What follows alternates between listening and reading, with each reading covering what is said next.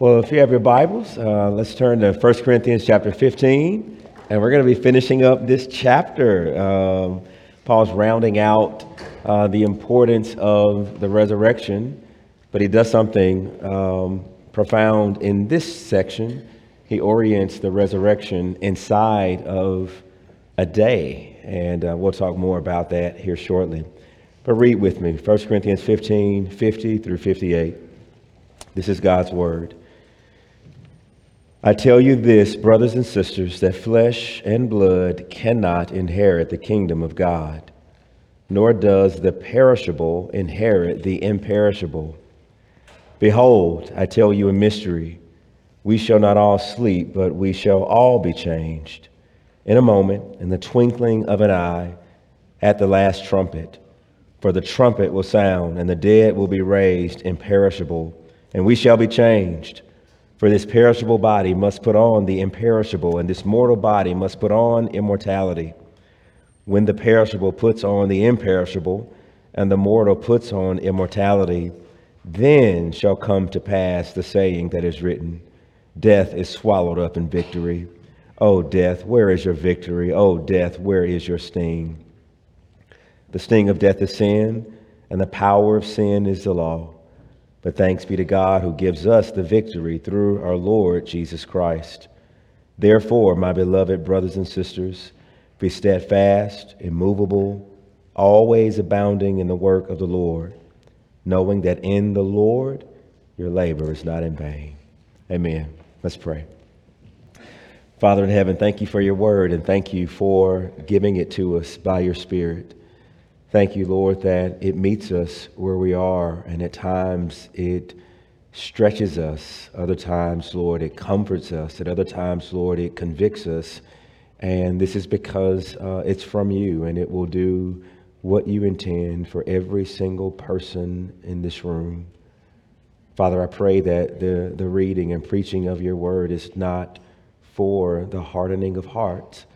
And I do ask for your Spirit to be at work, to soften and to make our hearts tender, that we might receive the implanted word of God, and that it might sprout up and bear much fruit, anchoring our bodies and our souls even now as we wait. And so, Lord, forgive me my sins and forgive the sins of your hearers, and allow us to be hearers and doers of your word. We pray in Jesus' name. Amen. So when was the last time that you were absolutely excited about a day that was on your calendar?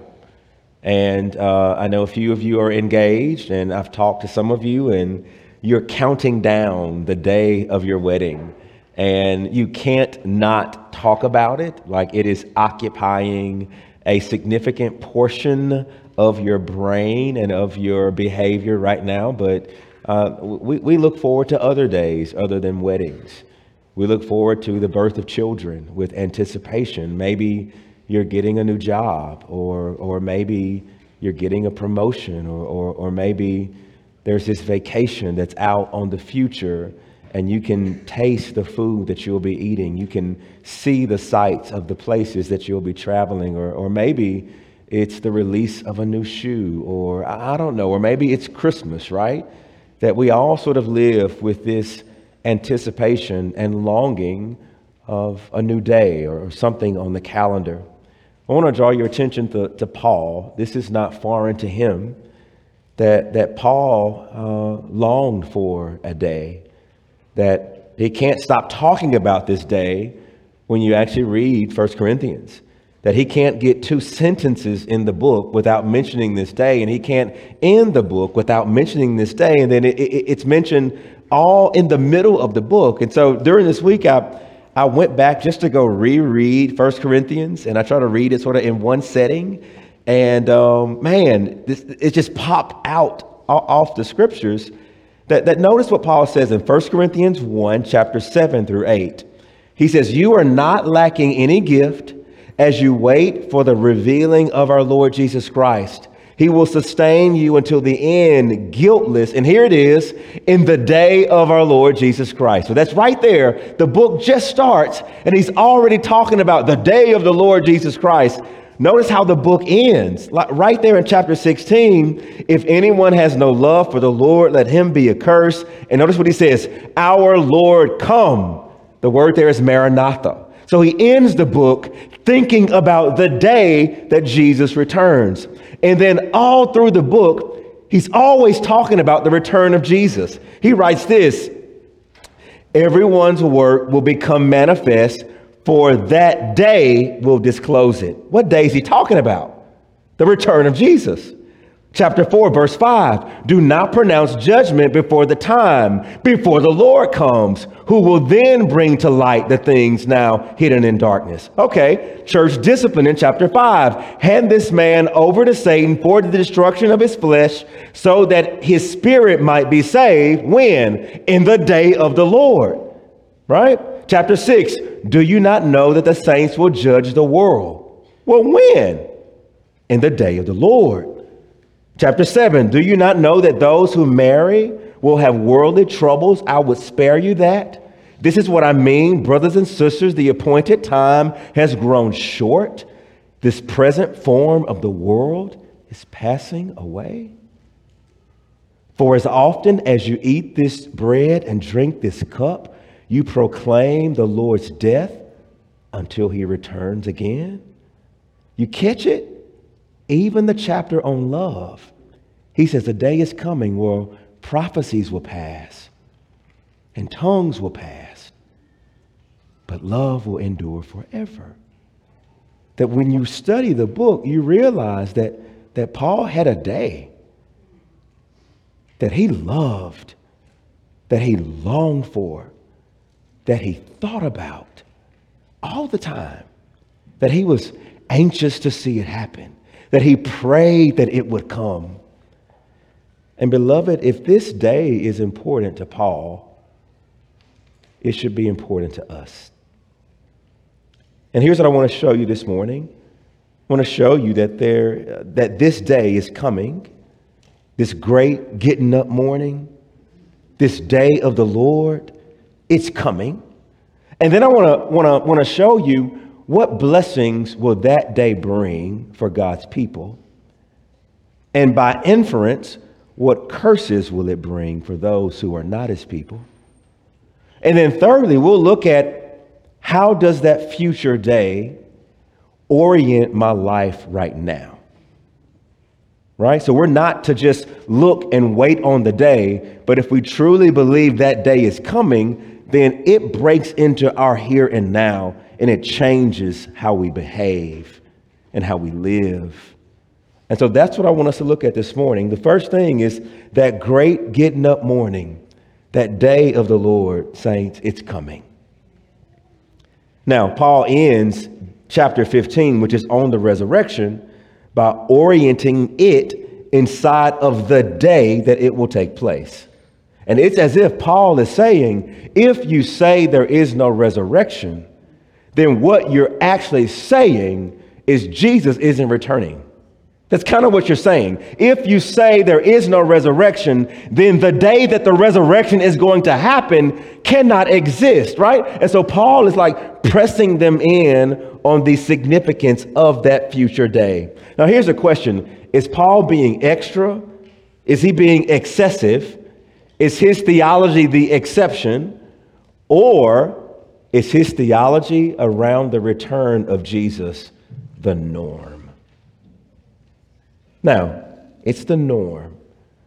Saints of old, through every age, have always looked at time as moving towards a day where Jesus returns. Now, how do we know that? Let's go to John 11. And I'll go to a few places, and I'll come to this text and show you why I think that's what Paul is stretching us on. John 11, Lazarus dies. Jesus loves Lazarus. Jesus chooses to wait until Lazarus has died before he goes to the tomb. And when he shows up, right, Martha runs out, Lord, if you had been here, our brother would not have died. For we know that whatever you ask of God, he will give you. And then Jesus asks her, will he live again? And she said, he will live again. He will be raised on the last day. Now, Jesus tells her, I'm the resurrection and the life. But notice what she professes. She professes that there is a day. There is a day in the future when the dead will be raised. And it's the last day of time as we know it. So this is Martha, a Jewish woman who believes in a future day of the Lord. Well, go back to Genesis chapter 50. Joseph is in Egypt. He's 110 years old. And before he dies, he says, family, promise me you'll take my bones out of Egypt when the Lord shows up. And then Joseph died and he was buried. 400 years later, when Moses was raised up and God led them out of Egypt, do you want to know what Moses went back and got? He got his bones. Now think about that. For 400 years, generation after generation after generation, they've been told, when we leave, we got to grab these bones. When we leave, we got to grab these bones. And the author of Hebrews says that by faith, Joseph believed in the Exodus. But here's what R.C. Sproul says. He says Joseph was not just believing in the literal exodus out of Egypt. He was believing in the ultimate exodus when Joseph's bones, he will be raised in the land of promise around God's people on the last day. Think about Job, and you know the story of Job. Job's tormented. And in the midst of losing everything, you know what he says? He says, I know that my Redeemer lives. And in the end, he will stand on the earth.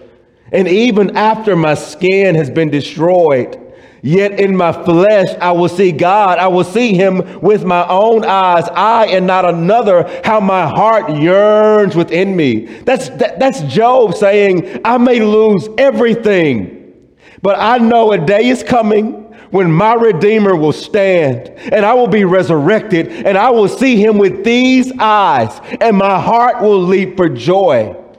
Now, what does Martha and Job and Joseph, why are they all saying these things? It's because their lives have been oriented around a future day. That good old getting up morning. That day of Jesus' return. All roads, all calendars lead there. Now, how do we know that's what Paul is talking about? Because notice what Paul says, we shall not all sleep, but we shall be changed. When? In a moment, in the twinkling of an eye, at the last trumpet. For the trumpet will sound, right? So that's your clue, because over in 1 Thessalonians chapter 4, Paul says this. He says that the Lord himself will descend from heaven with the cry of a command, with the voice of an archangel, with the sound of the trumpet of God. That day will come like a thief. Here's what Paul is saying, saints. That trumpet right there that emanates from heaven, that is heard around the world, in Iraq, in Corinth, Mississippi, in Jackson, Mississippi, in Asia, in Australia, the dead will even hear it. When will that trumpet sound come? On the last day. In fact, you could ask when of every single thing happening here. When will we be changed? On the last day. When will the dead be raised imperishable? On that day of the Lord. When will this mortal body put on immortality? On that day of the Lord. When will death be swallowed up? It's not swallowed up now, saints. We still die. But it will happen in the future. The answer to all of this is on the day of the Lord. Beloved, Christians of old had their sights on that day. Christians of old heard trumpets and said, could that be the trumpet of God? Christians of old went into the grave believing that they would be raised on the last day. Here's a question for you. Do you wake up and wonder, is this the day? Is this the day? Do you wake up and start your day longing for this might be the day where King Jesus returns in glory? And see, my guess is that our culture and our own hearts, that we kind of forget that. We get so situated like right here with things to do and jobs to have and kids to raise and dreams to chase that we actually forget that there is a day in the future when King Jesus is returning. And what passages like this should do, it should lift our eyes up. He's coming. He's returning. And our world will deny that. It will distort that. It will busy us to death so that we don't see that. And what passages like this do, they remind us, be not those who are asleep and who are caught off guard, because he will return like a thief in the night. Be like those looking out of the window, ready, come back. You see, Mahalia Jackson sang a song, That Great Getting Up Morning, and she had her eyes on that day.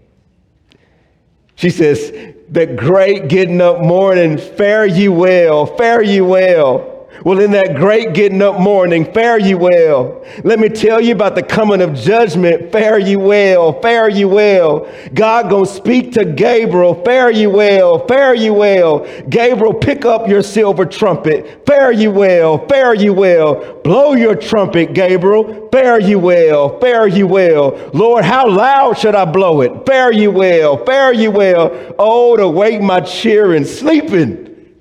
Fare ye well. Fare ye well. They be coming from every nation. Fare ye well, fare ye well. On their way to the great coronation. Fare ye well, fare ye well. Singing, oh, I've been redeemed. Fare ye well, fare ye well. You hear that song? Here's the question. Who does the day fare well for? It's not going to fare well for everybody. Which moves us to our second point. This great day, for some, will be great. And for others, it will be terrifying. Now, I know you might be thinking, okay, how is that true? Here's a question. Can one day evoke two different responses from people? Right? So, low-hanging fruit. No secret, I still think Michael Jordan is one of the best athletes, period. But there's a shot that he made that is affectionately called the shot. And it was 1989, and the Bulls were playing the Cavaliers, and they were down by 1 point. And Michael Jordan gets the ball passed to him. He fakes right, goes left, and then he elevates. And Craig Elo is in front of him, trying to defend him. And he keeps elevating, and he shoots the ball. And as the time runs out, he makes the basket. And then you see Michael Jordan run, and he jumps in the air, and he's punching the air. And then you see all of his teammates kind of run at him, and they're coronating him. They're celebrating. And then in the background, guess what you see? You see Craig Elo. And he looks up and he sees the shot goes in, and he falls on his face in agony. What a juxtaposition. The Bulls are celebrating while the Cavaliers are sorrowful. Make no mistake about it, saints. When Jesus returns, It's going to be like that. That we're going to rally around him, not to be picked up. We're going to rally around him and champion him and crown him and rejoice with him. And over in the background will be everyone on their knees who pierced him, who rejected him. On their knees in sorrow and sadness will be the world that hates him. That this one day is going to bring out two totally different responses. And that's what you see in the text. Now, how do we know it's in the text? It's in the opening words. Notice what Paul says. He says, brothers and sisters, I tell you this, your father in the faith, I tell you this, that flesh and blood cannot inherit the kingdom of God, nor does the perishable inherit what is imperishable. Now, the key word there is inherit. He doesn't say receive. He says inherit. Now, when you think about an inheritance, what is it? It is a gift given to you by a family member on account of a death. And what he's saying is this, that if we are still flesh and blood, that if we have not been born again, then there is no inheritance for us. You catch that? He says, you can't get it. That'll be like me dying with something and I give it to strangers and not my own kids. Who does that? Inheritance implies familial connection. It implies a death has taken place. We believe we have been born again from above. We believe that we are not just flesh and blood, but we are indwelled by the Spirit of God. We believe that we are united to God as Father through the work of the Son. And therefore, though we die, we shall live forever. Though we die, there is an inheritance that is being kept for us and guarded for us until the day of Christ Jesus. But if we are not believers, we have no share in what's coming. You catch that? And Jesus speaks about this. He says, Nicodemus, you must be born again. That which is of the flesh is of the flesh, and that which is of the Spirit is the Spirit. You must be born by the Spirit. You see Jesus telling Peter this, who do they say that I am? And Peter says, you are the Christ. You are the Son of God. And then what does Jesus say? Peter, flesh and blood did not reveal that to you. My Father in heaven revealed that to you. And so Jesus himself is drawing a line in the sand.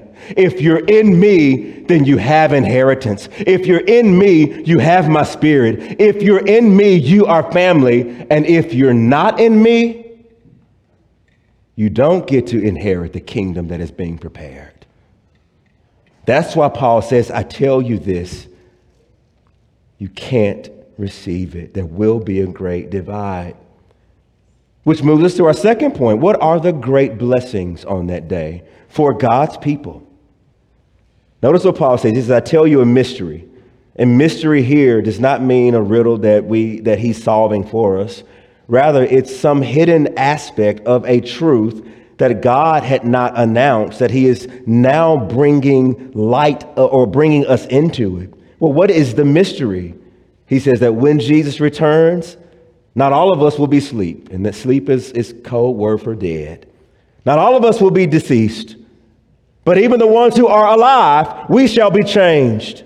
For in a moment, in the twinkling of an eye, some of us that you will blink, and when your eye closes, before it opens up well, just like that fast, Jesus will be back. In other words, what he's saying is you can't get ready. You got to be ready. It's going to happen really fast. And in the moment, we will be changed. And those who are dead, when they hear that trumpet, they will be raised from the grave and they will be transformed. And then if we who are alive, when he returns, we will wait our turn and watch them be resurrected. And then something is going to happen to us instantaneously. What does he say? We will put on the imperishable. We will put on the immortal. It's the image of clothing, right? I don't know what your theology is kind of around what's going to happen to our bodies when Jesus returns. But Paul twice says, we will, what is that? Okay, that's a dryer sheet. Thank you, love. I saw something hanging. It's a dryer sheet. Here it is, right?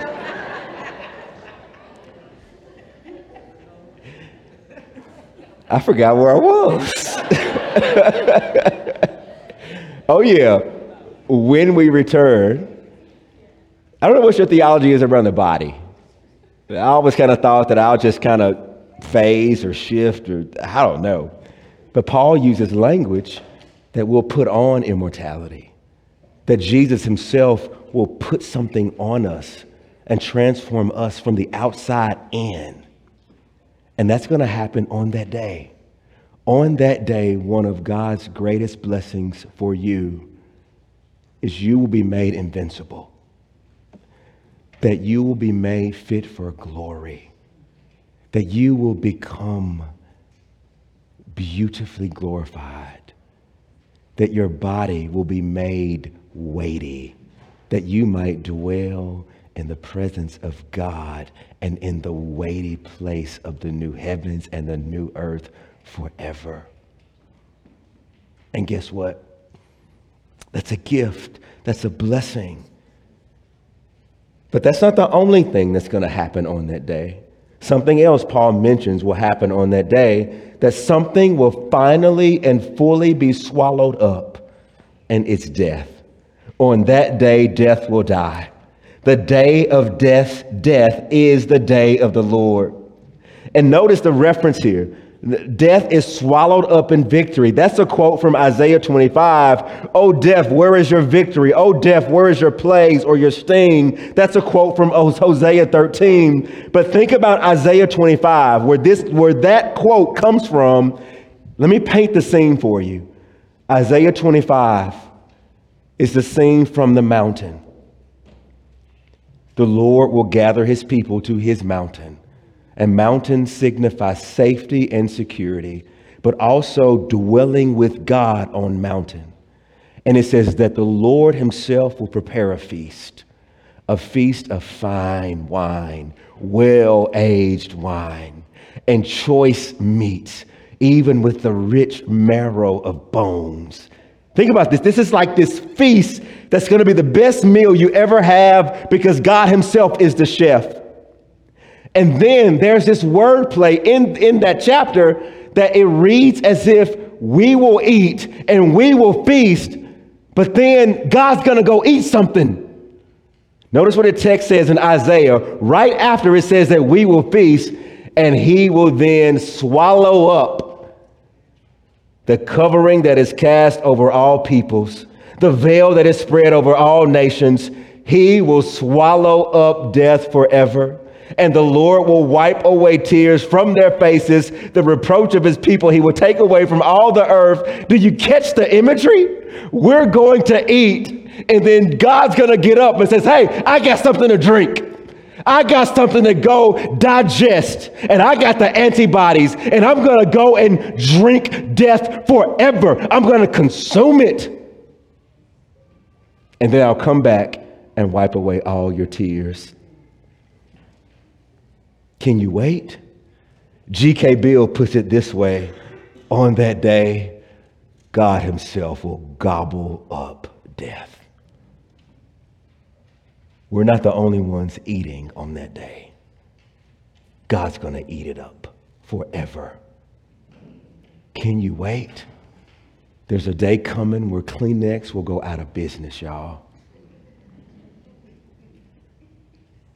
There's a day coming, if mortuary sciences is your major, you got to get a new degree. There's a day coming where if burying people is your way of living, you got to develop a new skill.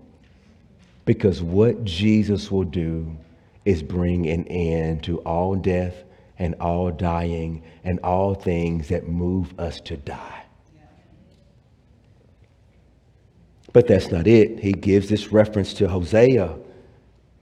that, the book of Hosea, they go after their idols, after their idols, after their idols. And then the Lord says, oh, I will ransom them from death. Oh, death, where is your plagues? Oh, Sheol, where is your sting? The sting of death is sin. The power of sin is the law. But thanks be to God who gives us the victory. Now it makes sense that death is a punishment for sin, and sin is agitated and aggravated by the law so that we become exceedingly sinful. But someone came who lived a perfect life, namely Jesus, and then he died in our place, and he drank the cup of God's wrath, and that same Jesus is returning to drink death up forever. But we live here now, and we can't sing that song yet, can we? Because people still die. And so it's kind of like a song that is written, but we can't sing it yet. But on that day, then this shall come to pass. Then we can sing it. It'll be our anthem. So Stevie Wonder wrote, "Isn't She Lovely?" And growing up, I thought that was about a woman. Did anybody think it was about a woman other than me? All right, I see a few people, right? It's really about his daughter named Aisha, and he says it in the song. So I don't know how I didn't get this, right? But Stevie Wonder, isn't she lovely, right? You know that? You don't want to hear me sing, Candace. Here's the thing, Stevie Wonder couldn't see. And so what kind of loveliness is he talking about? It's ironic, isn't it? It's a loveliness that is the image of God. I can't see her, but she's beautiful. But some say that Stevie Wonder didn't wait to write that song when she was born, that he's had other records. That some have said that Stevie, when he found out that they're going to have a child, that he already put it in his mind, oh, I have to write a song. I have to write a song. And then when she is born, that's her voice you hear on the song. And so here's the thing. He wrote the song more than likely before she got here, but you can't sing it until she comes because you want her voice on it. Saints, do you know that Isaiah and Hosea remind us that God has written a song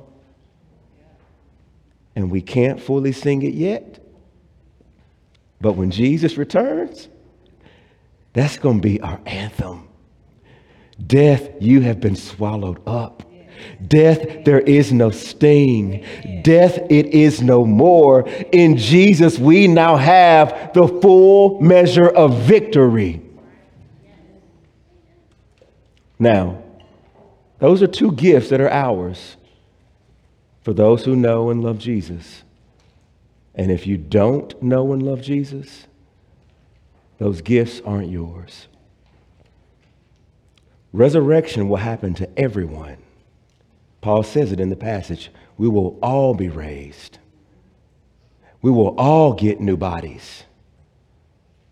But if you don't know Jesus, your body will be consigned to judgment forever. And it will never burn up. And you will long to die. And God will not allow you to die.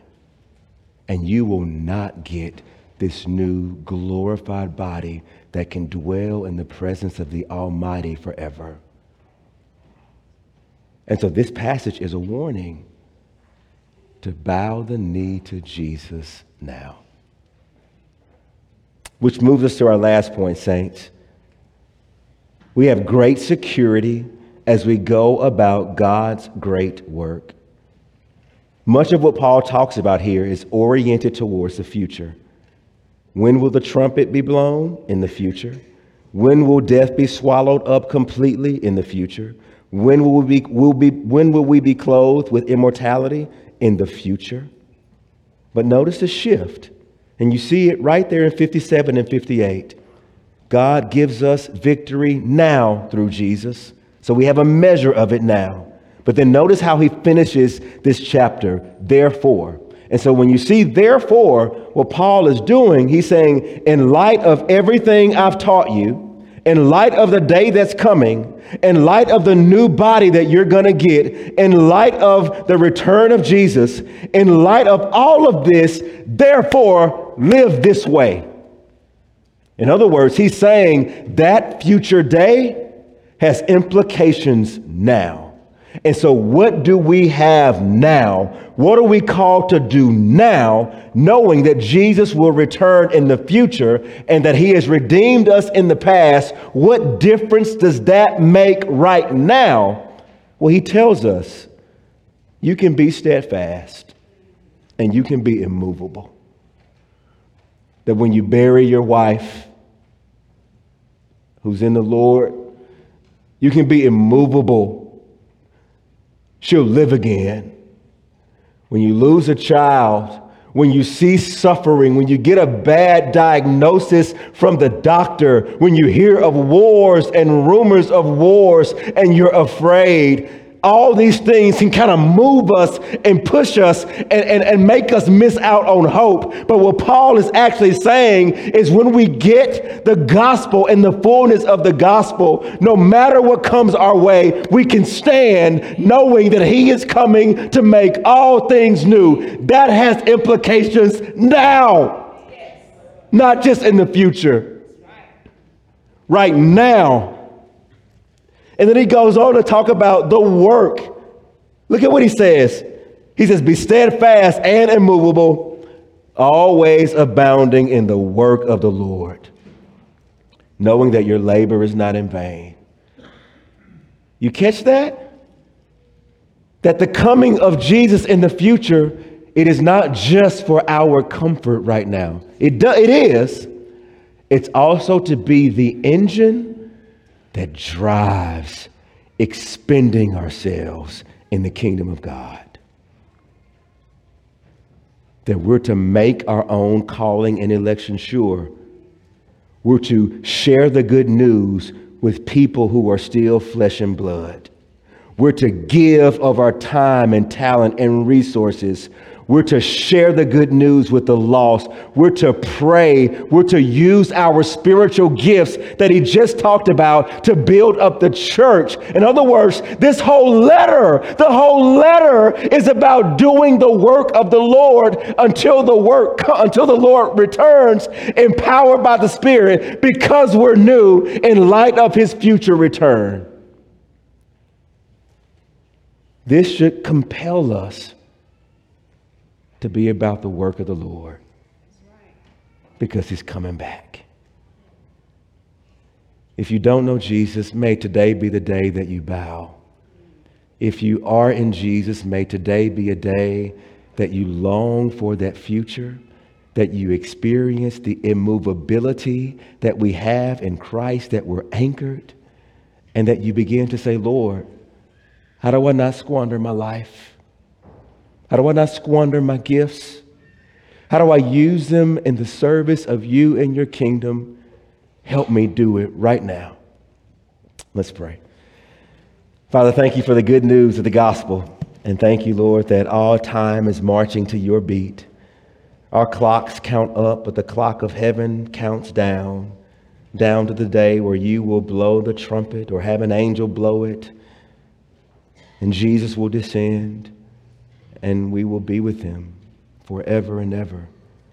Prepare us for that day. Make us long for it, pray for it, labor for it, and rest in it. We pray in Jesus' name. Amen.